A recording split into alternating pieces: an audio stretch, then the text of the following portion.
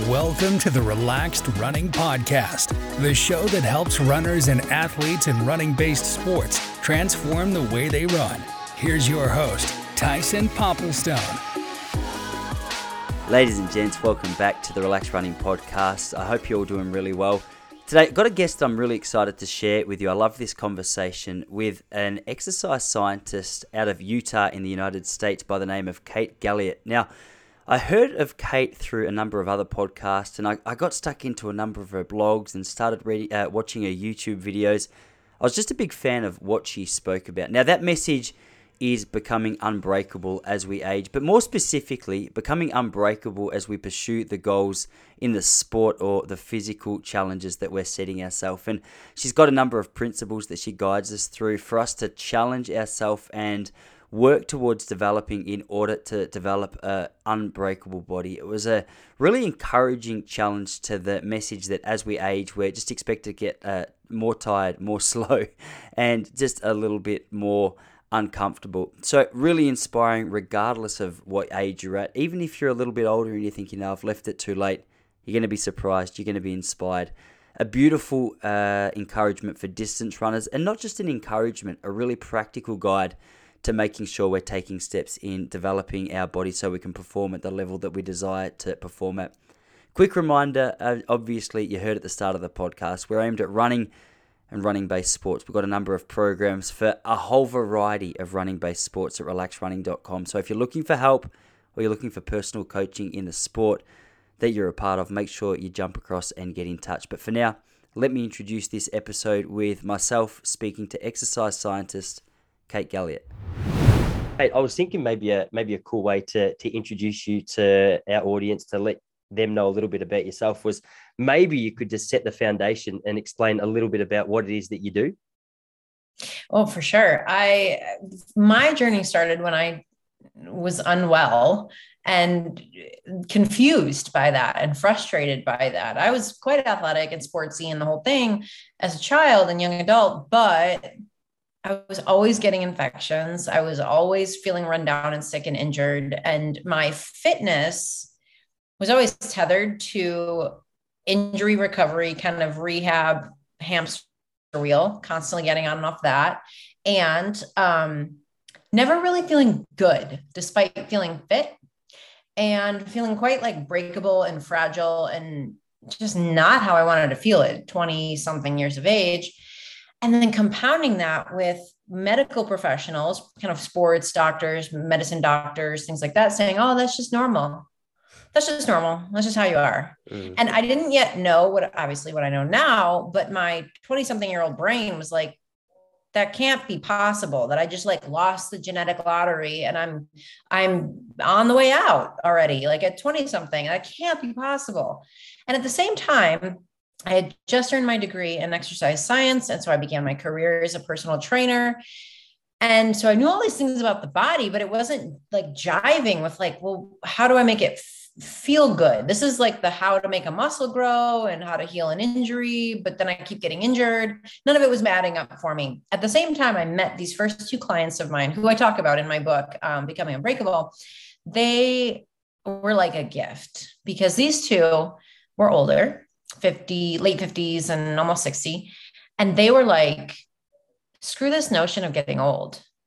Forget this. No, like they wanted to hike mountains. They wanted to run marathons. They wanted to live with a capital L, but they didn't know how do I build a muscle tissue? How do I rehab an injury? How do we make things more resilient? And I did know that from a scientific perspective.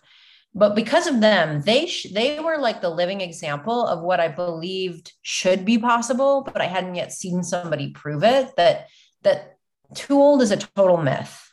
This notion of I'm too old to do it, that's a myth. The notion that you're too old to feel good, myth. None of that is accurate.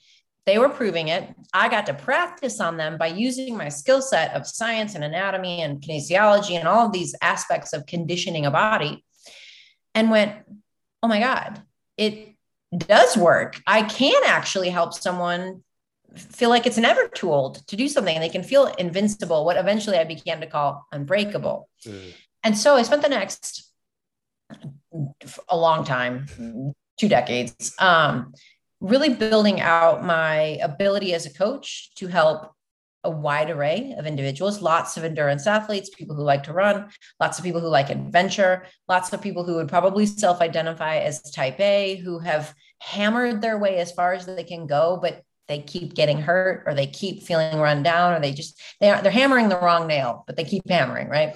And so I've spent 20 years working with these folks, but along the way, of course, I worked on myself. And so I was able to cultivate methods and systems and principles that anybody can use to break free from this notion that bodies just fall apart as they age and there's nothing you can do about it. And you're going to feel bad the older you get, and you should do less. And all of this really demotivating messaging that you're going to hear in your conversation with people who are your own age. Oh, you're too old for that. Oh, what are you doing? Of course your knees are going to hurt. You're 40 now. Like, you're going to hear it there. You're going to hear it in mainstream messaging, like advertisements and medical establishments. And so you really need to take the bull by the horns. And that's some of the stuff I teach, is how to take your own bull by its horns and really change how your body lives and how you feel living in it. And so that's what I do today. So I now, through coaching and books and, all the goodness, that's how I try to share that message with people. Yeah, it's amazing. It was part of the reason I was so excited to have you on. And I'm fully aware of the fact I had a good look through your website and had a good look through some of your YouTube videos. And I'm just slowly, I heard about you for the first time about 6 weeks ago, and have just gone down the rabbit hole of so much of what you wanted to say. And just that idea of, invincible becoming unbreakable, I thought really resonated with my audience as well, because obviously the distance running scene is renowned for, people starting in their 20s. And as you say, you gradually move through your 30s into your 40s and beyond. And it's almost just accepted that the way the body goes is just gradually declines and there's nothing you can do about it. And I'm sure there's so many reasons for that. Maybe we can unpack that a little bit today. But one of the things that I notice in Australia that I can only assume is really similar in the US is a lot of people seem to, though they're interested in developing their fitness and developing certain elements of their life, we feel a little disconnected with the most natural ways to do it. And I think you touched on the medical scene before, and I've had some really interesting run-ins with, highly, qualified doctors that were just pointing me in the complete wrong direction. And there was a few more natural, more, a lot simpler methods that I needed to apply. And it's interesting for me. I've really noticed that, sometimes we overcomplicate really simple situations. And as a result, we think that our ability to be able to change this sort of natural progression of our body just doesn't exist. So, from your perspective, what do you think is going on there? Why is it that we've just come to believe that as we age, the body's just got no other options but to break down?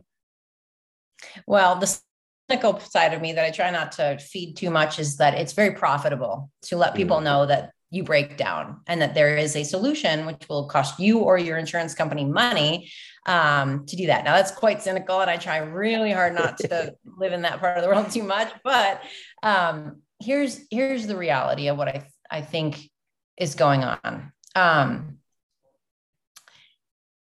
Humans are really good at complicating things, especially as we evolve generationally. Like, modern humans are pretty sure they're a lot smarter than our ancestors, even though there's a lot of evidence to show that isn't necessarily true.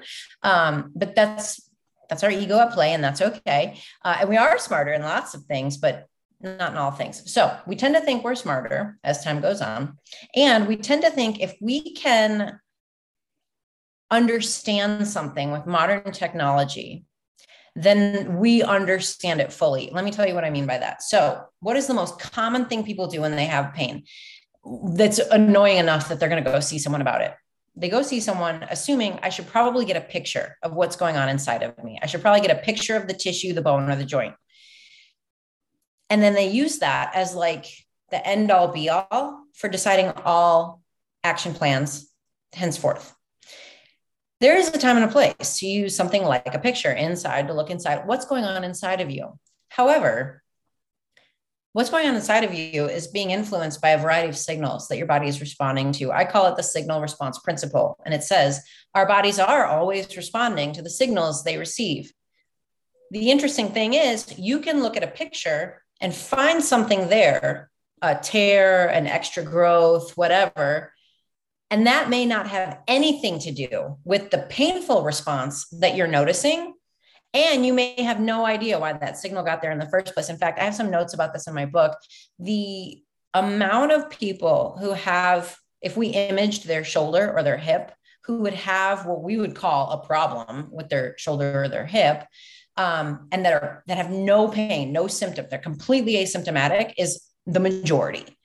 So in this instance, if your only path is, oh, something's wrong, I need to go know it by taking a picture and seeing what we see, because I can believe my eyes.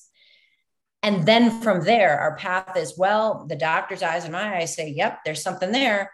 Of course, the next avenue is, well, we should remove it. We should address it. We should do something about that thing that we see on the picture. But that negates something really, really important that, well, first of all, sidebar, pain is not always indicative that there's a structural problem, and there can be structural problems, not really a problem, an abnormality without pain. So pain does not necessarily equal something broke in the tissue. There can be a variety of other reasons for that. But also, if our body is always responding to the signals it receives, is the first signal your body needs to hear to be able to respond surgery? What about movement? What about inputs like force, motion, rotation, ease, something that type A runners especially struggle with, like truly finding ease and getting out of that fight or flight response of going hard, training hard, always achieving.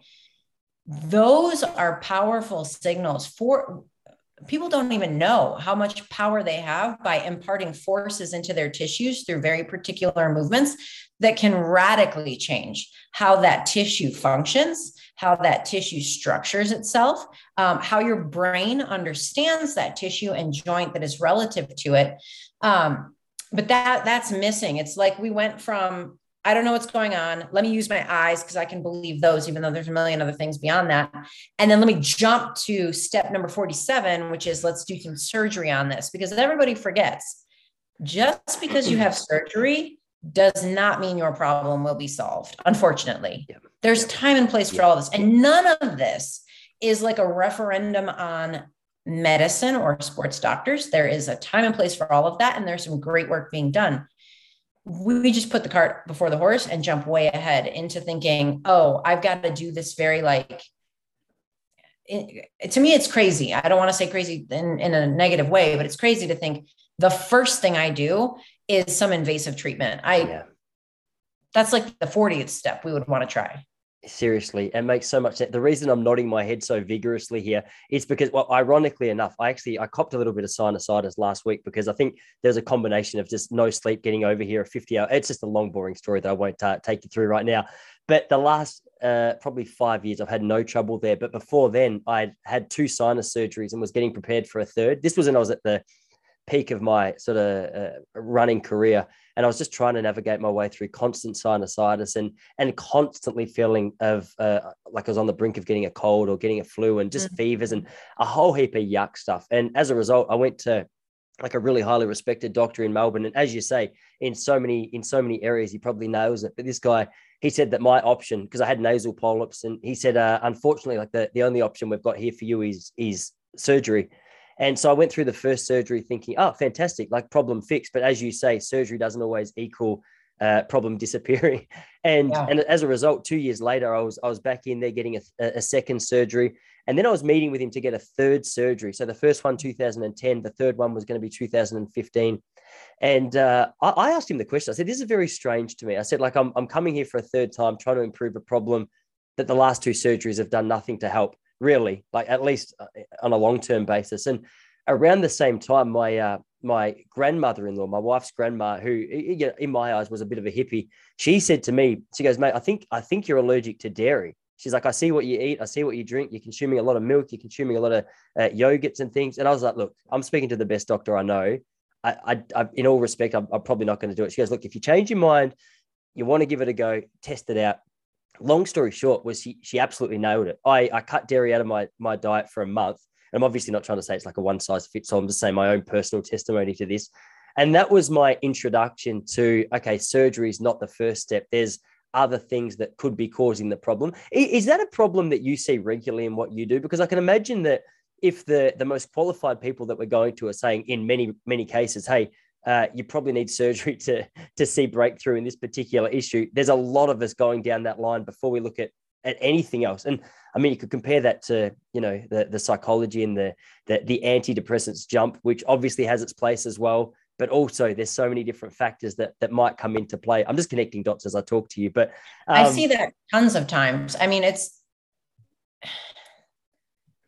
it's understandable because nobody gets educated in school or otherwise about real body care. That's why when I was doing my book and I was like, well, okay, I was talking to my editor, she's like, what do you want the subtitle to be? And I'm like, well, this book is about teaching people how to like know how to work with their bodies. I want them to build a body they love living in. I don't think anyone knows how to do that. Like in this way, you know, I mean, we can be grateful even when we're struggling, and that's a good thing to do, right? We can feel glad no matter our circumstances, you know, that's always lovely to do. But I mean, like literally structurally build a body that you love living in. When has anyone learned how to do that? And you usually get two types of folks who are like, they don't even know that there's another thing they could look into. So they go to the doctor and the doctor's like, well, let's take a picture. Oh, well, the option is surgery. And that's their lane. So that's, of course, what they're going to suggest that you do. That's one type of person I meet. Another type of person I meet has tried so many things. So they think that they're like, I've tried everything. And I always say, I am glad I'm talking to you now because I bet I have something you haven't tried yet. Maybe I don't. And in which case, then I'll shuttle you off to the next person who might be able to help you. But those folks have tried lots of things, but they're all like kind of piecemealed together. I'm going to try so-and-so on the internet talks about this. I'm going to try this other thing. I'm going to go vegan. I'm going to try carnivore. I'm going to try phenylmethacone. I'm going to try they're trying to piece a million things together, which is admirable. But what's missing is this cohesive sense of when the grandma-in-law of yours, she was spot on. I call it the explorer's mindset. You need a cohesive sense of how to piece things together and then give it long enough to know if it actually worked for you. People are jumping around, they're mashing things together. You don't know what's actually working or working against each other as you're trying it. So the explorer's mindset is just that. You're going to explore your environment. That includes your inner ecosystem of your body and your outer ecosystem of the environment you're living in and the things that you're doing or not doing. And just like if you were an explorer who landed on like Jupiter and you're the only one who's ever going to be there, you need to figure out, how do I make life here hospitable? What's here that I can put to use for me? What's not here that I'm going to need? What is an immediate problem to my survival here? And what should I do about it? Like dairy is a problem. We need to do something about that for you. And so then you're going to start experimenting and really use what, if any of us remember this from maybe grade school or college science, the scientific method of going, I think my problem will be improved by removing dairy. In 30 days, I will check and see, and I will be diligent about the experiment, and I will try to keep other variables the same so I don't screw with too many things. And then I will assess and see what came of it and decide, well, that was good. I'll do more to see if it gets even better. Or, wow, nothing really happened yet. What else do I need to do to tinker with that? In doing those experiments, then you start to curate your own personal protocol of stuff that works to make you feel your best and stuff I'm going to use when the poo-poo hits the fan and like you trip and you roll your ankle and you're like, damn, I have an ankle sprain now. You already have your protocol of what you know works for you because you've done it before. In addition, this helps you build this wonderful thing called autonomy where you know what's best for you and you're in the driver's seat. And this is also lost a lot in the world today because we do look to experts a bit more than we should. We trust other people more than we trust ourselves. We listen to people because they happen to be, even people listening to me, I'm like, listen and then run it through your own filter. I'm not your expert. Like, what's that old saying? Like, I'm not your guru. Like, I'm not your expert. I just have things to share. Your job is to be like, I'm the driver of this body here. I'm going to take this in. No, that doesn't really work for me, but I do like this other thing she said. I'm going to experiment with that and then go on about your merry way. So I love that your grandma said that. That's so cool. It was so funny. I mean, I'm so glad she said it now, but at the time I was like, mate, I don't think you really know what you're talking about, but anyway, so funny. But it's inspiring what you're saying, because the idea that if you go to a sports doctor, just as an example, and they say this is your only option, you leave there feeling like I didn't really want that option. Like the idea that there's many potential steps that you can take before you just jump in and do the surgery, for example, is really encouraging. And I actually like one of the examples that comes to mind was a few years ago. I lost a couple of people quite close to me, and I've just gone through a period of grief. Now I look back, and I went to a therapist and said, mate, look, this is what I'm going through. And he said, look, you need antidepressants. And I said, well, I don't think I do, because this is what's going on in my life. And we had like that little bit of a conversation. And for me, it was just a time and patience thing, and maybe like a better view on how to look at it. That was the most helpful thing. And just to have that autonomy that you speak about through a couple of other experiences to go, okay, well, I'm not saying I'm smarter than this guy. I'm just saying that for my own personal situation, I think there's other options that you can take. And I find that really inspiring. I find it really encouraging. And for the athletes out there that are listening, I can imagine that'd be inspiring, because every athlete, just to stay on topic, every athlete has some form of niggle in their body, I'm sure, whether it's pain or inflammation or whatever else. It's not always a cut open and stitch it up approach. I find that really good. Okay, before I go too far down that rabbit hole, I wanted to bring it back to something you said earlier, because obviously with a topic this broad, there's going to be things that we can apply as a bit of a blanket rule as to how people can take practical steps to ensure they're developing their ability to be unbreakable. Obviously, individuals have certain facets that they're going to have to focus on more than others. But I think in my reading that you had 6 sort of practical steps that you offer, and I think you might have touched on them earlier. First of all, is that right? And second of all, if it is, are you able to give us a little bit of an overview on that, just so we could unpack it a little more together? Yeah, for sure. I think it's important to find your entryway into feeling your best. Because a lot of people will be like, well, that all sounds great, but my body is rebelling against me and I hate my body and it lets me down. And I get it. If you've been injured a lot, your body feels like it betrays you. And that's the opposite of feeling unbreakable.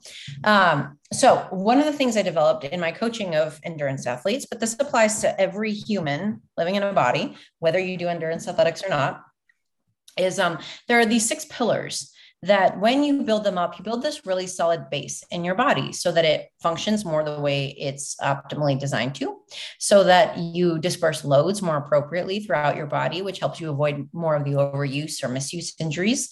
And it helps you build strength and mobility in a way that you then can layer more things on top of that and really excel. I think a lot of people, when they miss the 6 pillars of an unbreakable body, they get going in the workouts and then something trips them up. Low back starts to creep in when they're on the bike for their triathlon training. Their shoulder starts bugging them again. Their Achilles starts being a problem again. And you are on that kind of hamster wheel of injury recovery.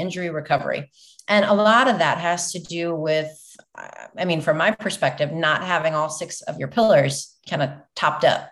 So when I was developing that, I was like, okay, well, how do I also have something that a client can easily memorize it and then apply it to their own life? Because as I said earlier, what I am not is your guru. I don't have the perfect system for every person. I have the perfect system for you if we sit and talk and I gather data from your body and I help figure out what you need.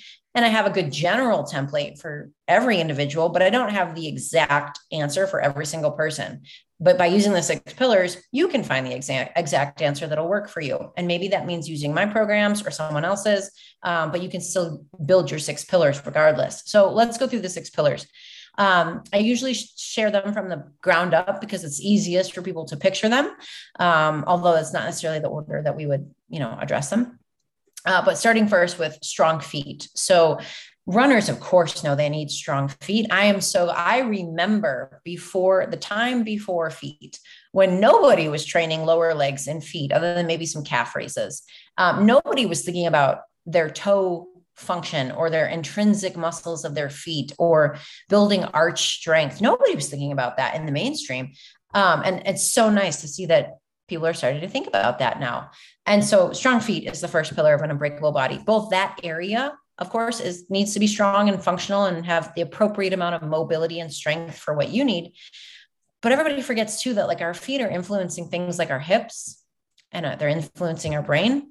Because if our foot doesn't have good mobility and it doesn't land on the ground in a certain way, that's going to go all the way up the chain to our hips, and our hips are going to be having to accommodate that as well.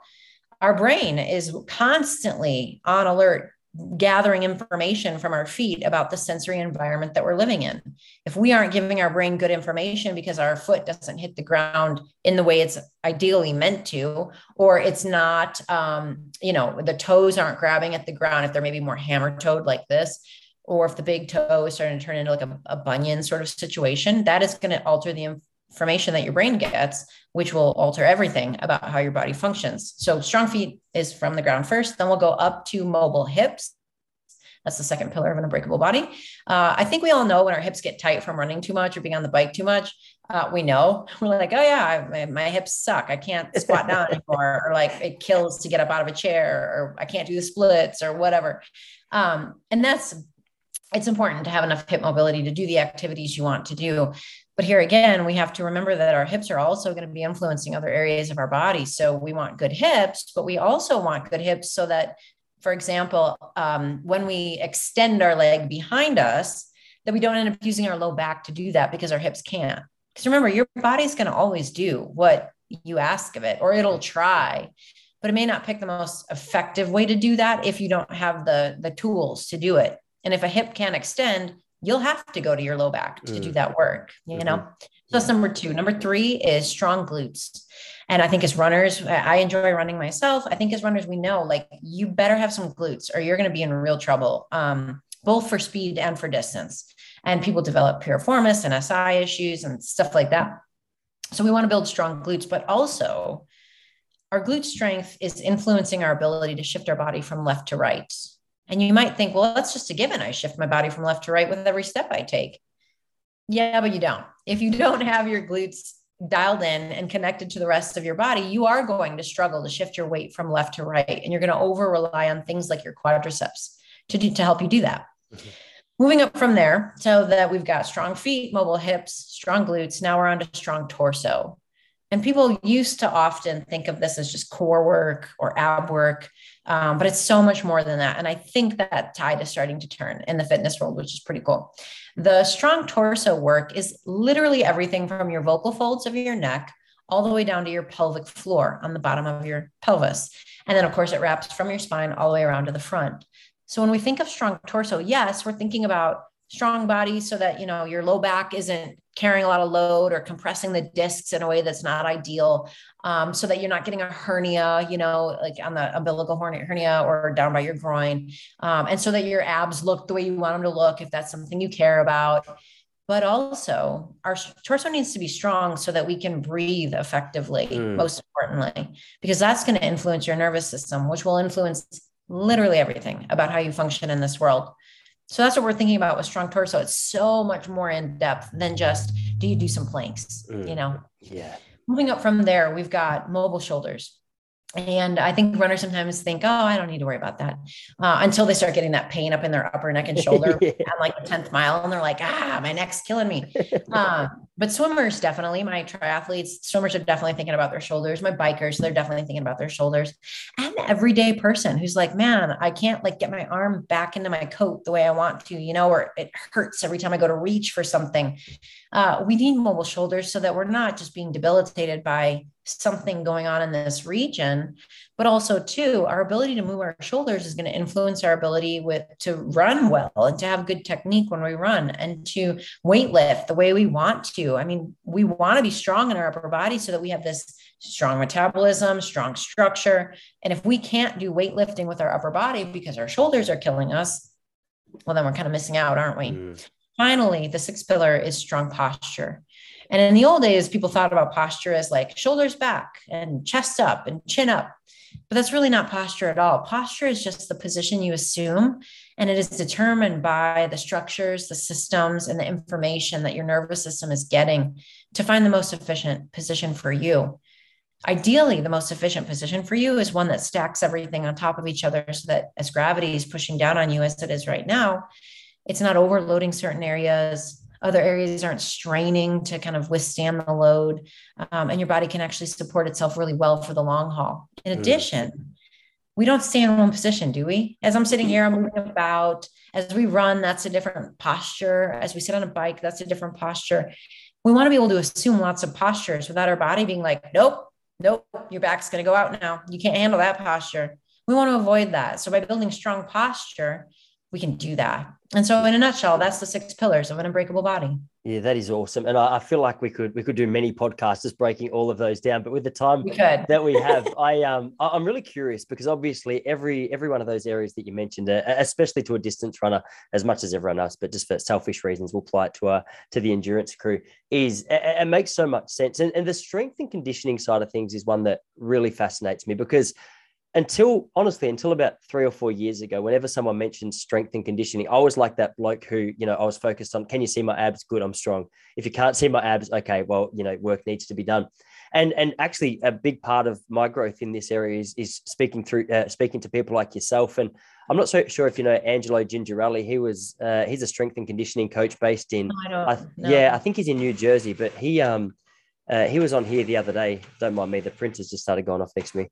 He was on here the other day having a chat about strength and conditioning and what it means and how it looks. And for me, I used to always just think, okay, go to the gym and you're strong. And for the 6 areas that you mentioned, obviously there's so many different ways I imagine that you'd be able to develop the strength in those areas, whether it be gym or yoga or Pilates or the calf raises that you mentioned. Like in your own life, what kind of things are you doing personally to develop each of those areas to build a level of strength? Yeah, that's a great question. And you're totally right, because that is the beauty of the 6 pillars. You can use exercises I teach for sure. But even in the programs I teach, I'm like, my friend, you are not meant to stay in my program forever. I am not like your person who goes along with you for life. I want you to go explore someone else's program, Pilates, yoga, do all these things. But that's the beauty of the 6 pillars. You can do your yoga program and assess and go, am I getting strong feet out of this? I think I am. Okay. Am I getting strong glutes? We're not really doing like glute strengthening exercises. Like, I mean, I stand on one leg and I do a lunge, but like I could probably work on that. So then you could keep your yoga practice and go, okay, I got to get some exercises to work on my glutes because I hear what she's saying. I want to work on that. Maybe I can go learn some. And then you add those into your workout. You know what I'm saying? Mm-hmm. So like you can use the 6 pillars with any program that you're doing and assess, are you getting what you need to accomplish the thing you want to accomplish and build the pillar as much as you want? Or do you need to supplement with a few other things? So for me, I have a ton of activities I like to do, but the non-negotiable for me is I have a daily practice that's about 20 minutes long that focuses on my strong torso first. And then my mobile shoulders second, because my shoulders are a big area of opportunity for me. But with strong torso, it's breathing activities that help to get my diaphragm to descend and ascend in the way it's meant to, and to get my rib cage moving in the way it's meant to, and to get my pelvis positioned in the way that it is meant to, so that I start my day breathing with the stuff in the right positions and getting air in the right places. And there are some very specific things you can do to learn how to breathe more effectively. Folks who read my book, there's a book bonus video thing that comes with it. Well, not comes with it, but you can find it on the internet. And there's some videos of exercises that I teach that are like what I'm talking about here. But those exercises help to set the tone for my day. And so then whether I'm swimming, going for a run, doing some weightlifting, doing some climbing, going for a hike, walking my dog, doing some gardening, all of that is set with the precedent of I have had 20 minutes to position my torso and my shoulders in the way that I want and get my nervous system inputting information the way it should be and hearing and sensing and responding. And then as I go through my strength training, focusing on, the rest of the pillars in that sense, or thinking, I did a lot of gardening today. That was a lot of bending over. Maybe I'll work upper body today and work on, more shoulders and posture and things like that. So that's really the non-negotiable of my day, is that 20-minute routine. Yeah, beautiful. It sounds like there's a lot of just natural movement in there as well, which is nice, because a subject that fascinates me is just obviously my mum's a great example. She's in a classic role as she's a personal assistant in a hospital, and she's not stressed about it, but quite open about the fact that she sits down pretty much for 8 or 9 hours a day. and that's just how her day looks. And I think for so long that's been a style of living, especially in an office job where we don't really think too much of it. But that sedentary kind of lifestyle, I feel, or maybe I've just become more aware of it lately, is something that people are looking at a little more closely. Do you think there's many? Do you feel as though there's many not injuries, but I'm not sure how you put it, just little intricacies? You look at someone's body and you go, okay, you can see this person hasn't developed a habit of moving their body naturally throughout the day. Like you were saying with gardening, if you've bent down all day, maybe another opportunity at the gym is to focus on something else. Whereas if you've sat down all day, there could be a few exercises that you can really focus on. I ask that because I imagine there'd be plenty of listeners here that do have that style of job where they are sitting down for a majority of the day, and that could be an area of their life or an area of opportunity, as you put it, for them to really be able to focus on. Yeah, I think it's one of the big things we're lacking in this world. I mean, it's a classic modern thing where we think that the answer is to tackle it in very type A fashion. Like, I will do a 30-minute strength routine, then I will do a 30-minute run, then that will count for my day. And that is great, wonderful, awesome. That sounds like me. I hear you. But beyond that, like, you would mitigate so many issues if you just moved more in your life, and without any particularity to it. I talk about this a lot, that since your body is always responding to the signals it receives, the simple way to start is to go, what signals have I sent today? And if the signals you've sent are sit in chair, send something else. So like I always joke, like when I would make coffee in the morning, I do the French press or something that takes a few minutes to do. And you're waiting for water and whatnot. So I'd squat down and just sit in a squat while I'm waiting there, not for time, not because I need to tick a box, just like it's something other than sitting in a chair on the couch or standing. So I'll do that, or do some arm circles, to warm the shoulders up or something. But this injection of just little signals throughout your day really adds up and goes a long way. I mean, we're both sitting here together at a desk. So after we're done, we can get up and do some of the exercises we've learned to work on our feet, or to even things like gazing off in the distance. We forget that, like, your eyes are focusing all day long on something in front of you, and then they're focusing on your watch or how hard you're working out, and not just gazing and being a part of the environment and looking in the distance, and how that can relax the whole system because you're no longer intently focused with kind of that mainline focus right here in front of you. You're kind of taking in the entire world.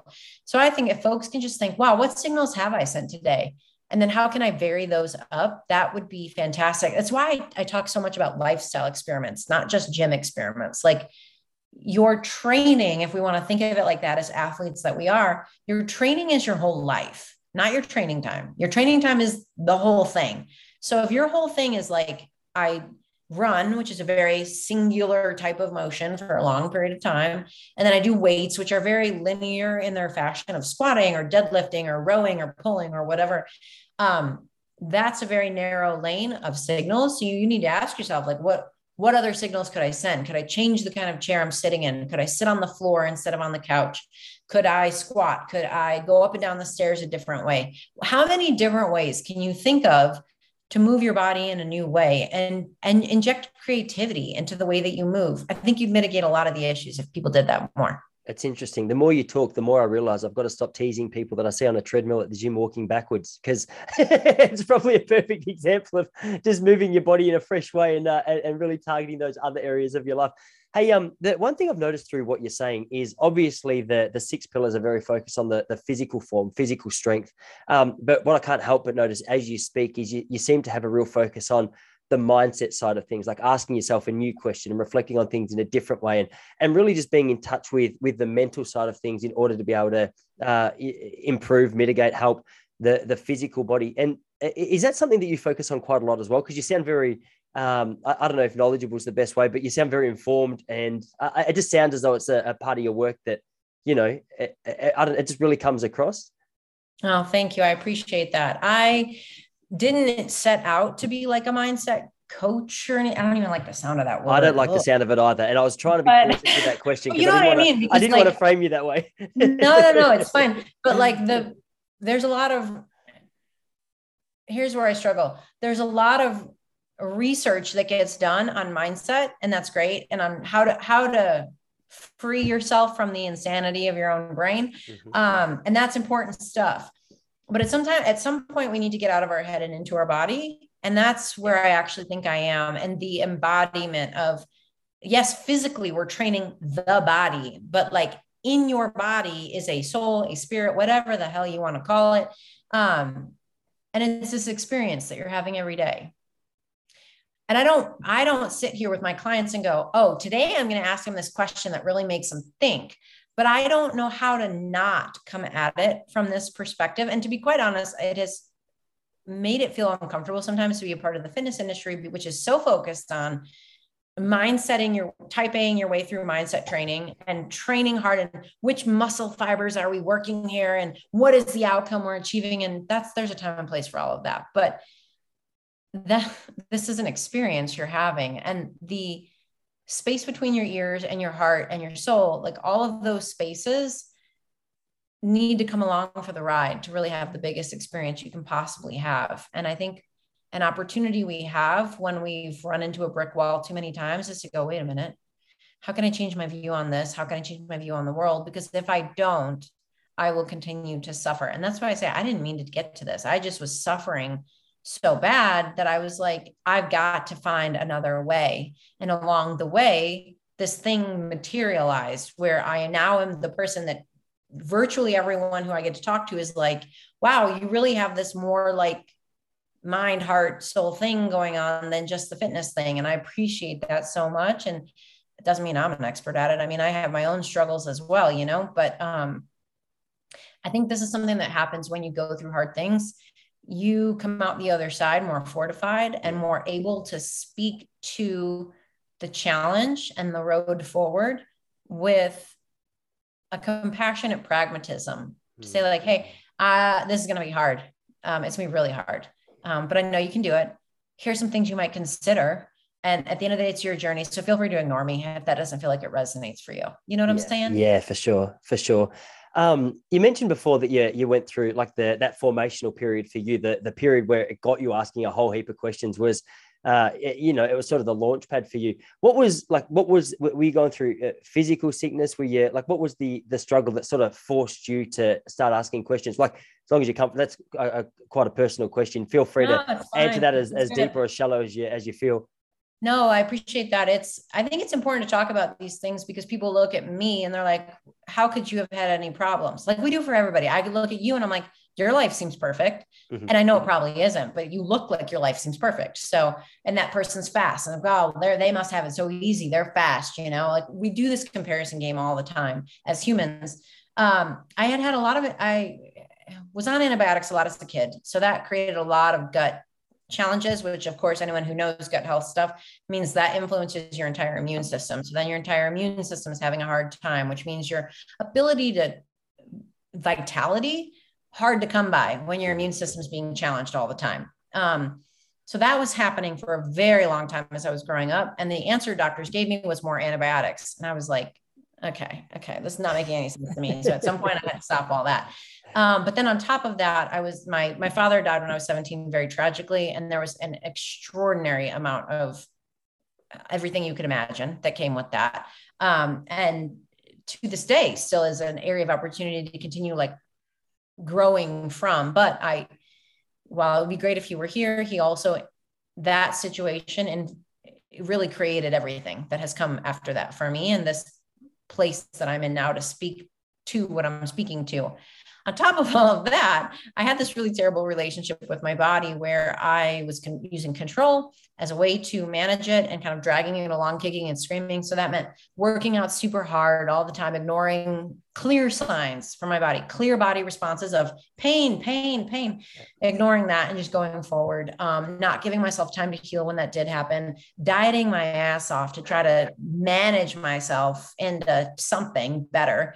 And I had to release all of that to go on this journey, which let me tell you, the first few years of that is a nightmare. Like you can do it, but like you be ready to face your stuff as you go through that, because you're having to not only let go of the thing that was security to you, like even if it's not working, security tends to feel better than the unknown. They always say People will gladly take a mediocrity that they know over a potential for greatness that is unknown. And I had to be willing to go, damn, yeah, I got to be willing to go. I got to be willing to see what's on the other side of this, because I don't feel good, even though I know how to diet and how to ignore my body and how to train hard and how to resist everything that I know would be good for me. And so in doing that, it really started sending me on this path of first being hurtled into like space where you're like, oh my God, I don't know where any of this is. But in a weird way, in a not weird way, because our bodies are always responding, but in a weird way, at first I was like, you don't say. I'm starting to feel better. And my world hasn't fallen apart, which I thought it would. When I let go of who I knew myself to be, I thought the whole thing would fall apart. And that was the first big lesson of like, oh, it didn't fall apart. And I feel better. Oh. And so then you start going on this journey to unpack all of this stuff and refigure out who you are. And for those out there who run and have a little something around body stuff, like you said, abs or no abs, I was there too. I was like, abs. Yeah. There is sometimes a point in that journey of going from breakable, but I know it. And I'm like, oh, I'm struggling, but at least I know this, to I'm unbreakable and I'm confident and capable and I'm as fit as I want to be and strong as I want to be. And I look how I want to look and all of that.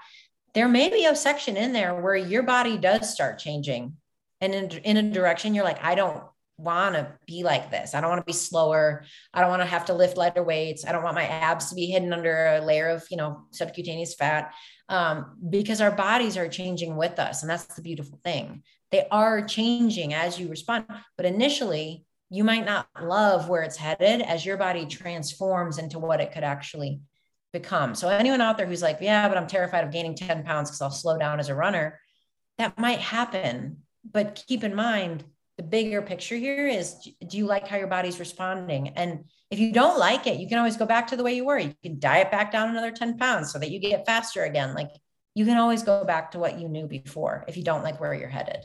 Yeah, really good. Really good. Hey, a little bit of a question from left field at the moment, but I was curious to know, obviously in the world of health, in the world of well-being and strength and fitness, there's always so many, especially we've mentioned type A quite a lot here today. And you said you resonate with the fact that I've got a little bit of that personality about me sometimes.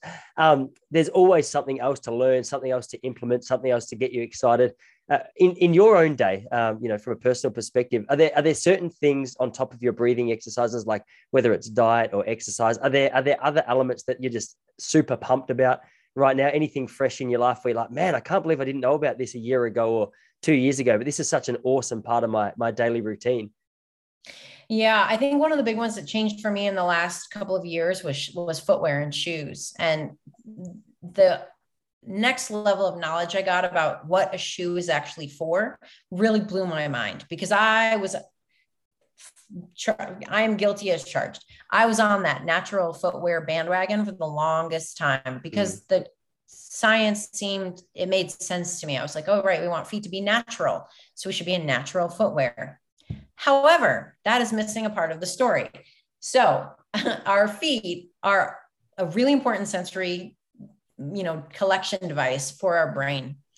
That will tell our brain a variety of things about whether it's safe in the environment, and thus, should it allow certain joint ranges of motion? Should it allow our lungs to inflate a certain way and our ribcage to move a certain way and our pelvis to position itself in a certain way? And what our feet need is to be met. I mean, who doesn't need to be met, right? Like everybody just wants to be met where they are in this world. Our feet need to be met. And so all of the contours of the feet need to be met with something that connects you to the ground. In ancient times, that would have been a sandy beach or kind of some tall grass with some soft dirt, in it. Your foot would have sunk down into it. Could have been snow. It would have been something natural like that, where every contour of your foot was met. Unfortunately, in the modern world, and this is where I missed with the natural footwear thing, most of us are walking on concrete sidewalks, hardwood floors, and laminate for the 99% of our life. We go to the beach sometimes, we might trail run a little bit, but mostly we're in kind of hard, non-natural surfaces. So there's a mismatch there. Our feet are like, I need to be supported. And the ground's like, this is all I got. And so then we've got a gap between those two. We need our shoe to be the thing that provides the missing gap there. As one of my teachers said, he said, bring the beach to your foot by getting in the right shoe. And I was like, whoa, that's mind blowing, because I had never thought about shoes that way. And so I'll add my own kind of 2 cents to that phrase. Shoes are for your brain as much or more than they are for your feet. And a natural footwear, minimalist footwear, is not very much for your brain to work with when you're on hard surfaces. If you're on sandy grass and beaches and terrain and things like that, no problem. But if you're on hard floors and concretes and treadmills, you need your shoe to be the beach for you. So a better shoe is going to meet your feet where they actually are. And there are actually better shoes for certain people that are not minimalist, that are going to give you more of a natural foot than the minimalist footwear would have. So all of my clients and students now, we geek out on this, and I'm like, let's get you into better footwear when you're ready. And we'll assess your foot and we'll figure out what you need, and we'll find the exact right pair of shoes for you, so that the rest of your body and your brain can be more responsive, because it's getting better information. So I would say, aside from breathing stuff, like footwear is like such a fascinating thing to me, because there was just a piece of the puzzle I didn't have a couple of years ago, and now I do. And I can say, wow, I wish I had known that back then, because I probably would have not been such on the bandwagon about minimalist footwear, but I didn't. And now I know. So now I can share that knowledge too. I'm glad you brought up the minimalist footwear, because as you were speaking about the feet earlier, I was going to ask you about what that means and what that looks like. And I if I was a betting man, I would have bet that you were going to talk about minimalist shoes and getting them off. But it's super interesting to hear. That's an area of my own knowledge that I probably should invest a little bit more time in, because it's a common question. So many runners ask questions about like, what's the best shoe and why. And that's a take I hadn't heard before, but super, super interesting. So I'm glad you shared that one. Hey, I'm going to let you go in a minute. Last question for you is, I've got a glimpse of a little tattoo on your left upper arm a couple of times this podcast, and I was wondering has that got anything to do with what you're talking about now? Or it's an interesting little, I assume it's got some meaning to it, because it looks as though it's got a message within it. Yeah. No, well, when the aliens come, that's how they'll know to find me. No, I'm just kidding. No, it's a constellation. So kind of alien-like. It's a constellation that's really important to me. And it's something I want to remember. And that's how tattoos are. I see you have tattoos as well. Like, they're things you probably want to remember. Well, maybe some people get the ones just for fun, where they're like, oh, it was a fun day, I got some artwork on my arm or whatever. And okay, that's you. But usually they're things you want to remember, and remember an important time in your life, or remember an important thing about you. And this was both an important time in life and an important moment that I wanted to remember, and concept I wanted to remember. And I really love the stars. I really love the night sky. I really love stargazing. Although these days I'm like so tired, because I get up at like 6 a.m. with my dog and have a full day. And then I'm like, well, it's 8:30. I guess I'm going to go to bed now.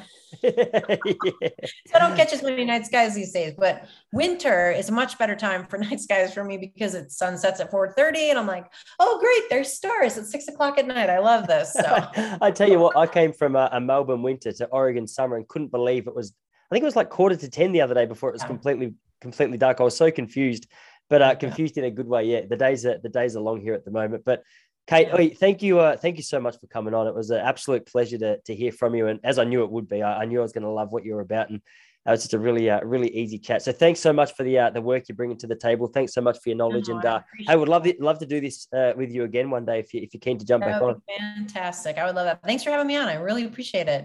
No worries. I'll see you later. See you, everybody.